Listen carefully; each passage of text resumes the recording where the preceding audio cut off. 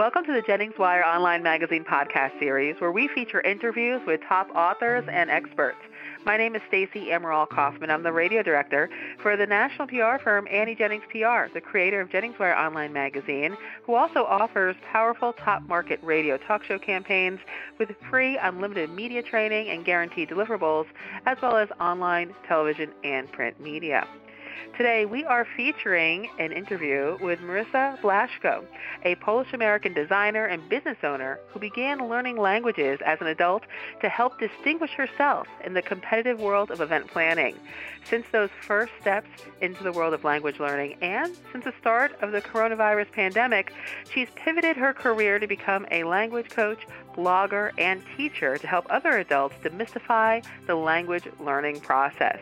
Marisa joins us to talk about what it's like to be a busy adult trying to learn a new language, and she shares her tips for any listeners who have failed to learn a new language at some point in their lives. So, welcome, Marisa. Thank you so much for having me. I'm excited to be here. We are excited to have you. So you're a Polish-American. I don't want to say I want to assume you speak Polish, but how many languages do you speak, and how did you get into language learning as an adult? Well, it's really interesting because I think a lot of children of immigrants can relate to this. Well, I can kind of speak it. It kind of depends on your definition of speak, and that was certainly my relationship with Polish for a very long time. It's my heritage language. And basically, throughout my life, I was raised as a little Polish-English bilingual baby. But by the time I graduated high school and eventually college, I had totally lost my Polish in the swamps of English education. I had absolutely failed to learn Spanish, and I went for most of my 20s thinking that, okay, language learning is not for me, too hard, maybe some people have some gift, and there's no way. But eventually, later on, as I established myself in event planning and found more and more of my clients preferred to do business in other languages, I thought, okay, there's this huge market. There's nobody in events that really is catering to the specific needs, whether they're linguistic or cultural needs, to Spanish speakers in my area. So I'm just going to do it. I'm just going to learn Spanish. And with my job, I had the flexibility to just move to Mexico, work remotely for a little bit. And I had this vision where, okay, I'll just stay in Mexico 2-3 years. I'll maybe be able to have a conversation if I work really, really hard. I just have to be very patient and work super hard. And actually, it wasn't that hard. I was very pleased to discover. From Mexico and the U.S. going back and forth, I was able to learn online French because the language bug bit me. So I started learning French on top of the Spanish that I had already learned, then Catalan and Portuguese. Then I started reclaiming my Polish, and now I'm starting to learn German. So depending on your, definition of speak and all of that, I speak between 4 to 6 languages, and I'm working on the 7th. Wow, that's pretty impressive. And it must be maybe a natural thing to follow Spanish with the French and the Portuguese. I'm surprised you don't have the Italian in there yet, right? When you have all those Romance languages.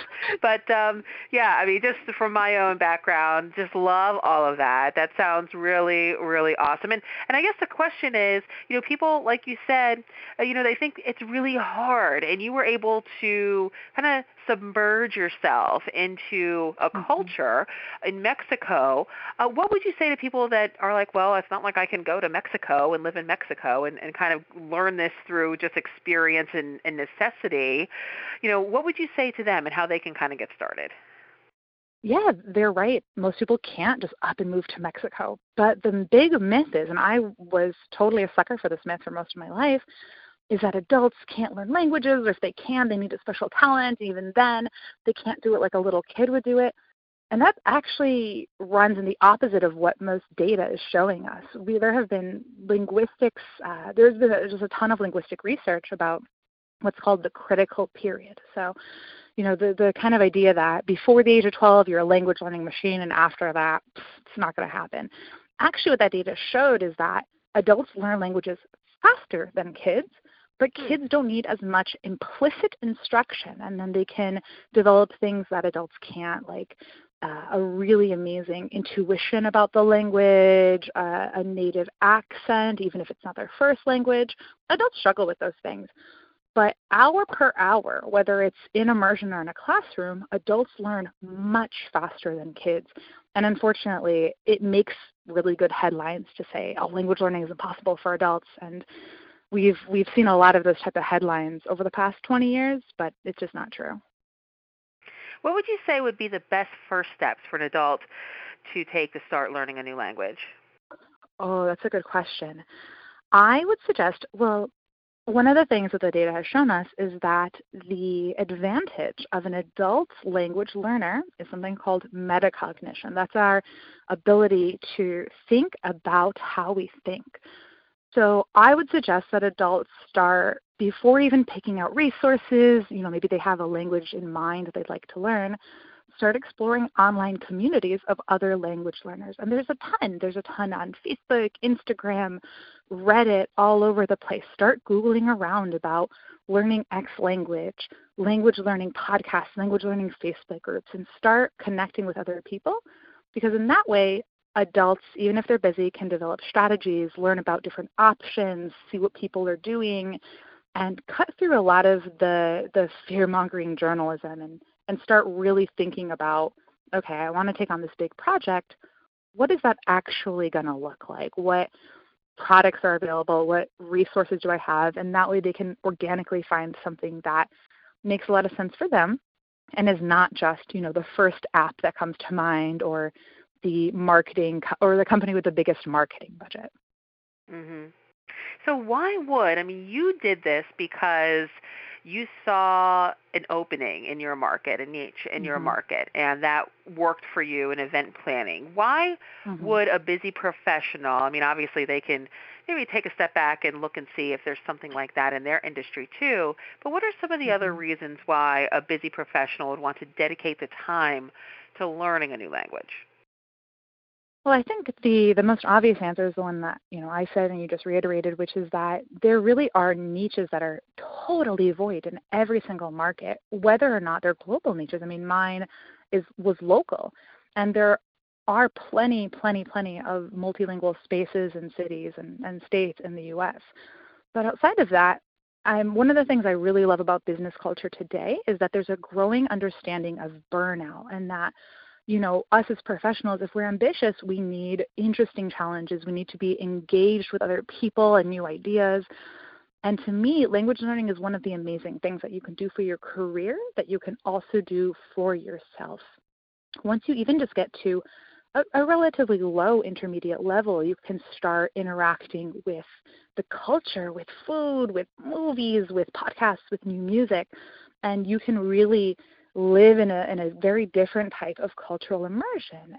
It's a wonderful experience that can take a busy, goal-driven professional out of their office and still let them feel productive.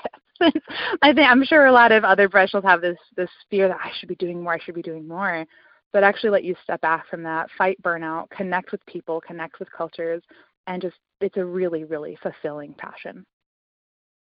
Well, I love it. We were speaking off the air, and I was telling you how much I love languages. And so I am 100% behind this, as I am with all of our podcasters, of course.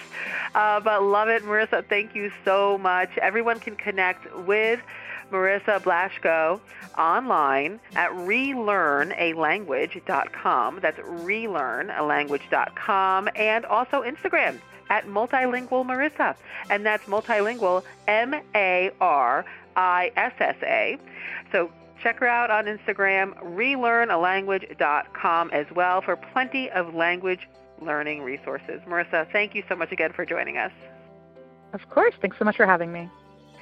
And thank you all for listening to this podcast brought to you by AnnieJenningsPR.com. And please visit JenningsWire.com to enjoy a rich community of talented, insightful, and relevant bloggers and podcasters. Till next time.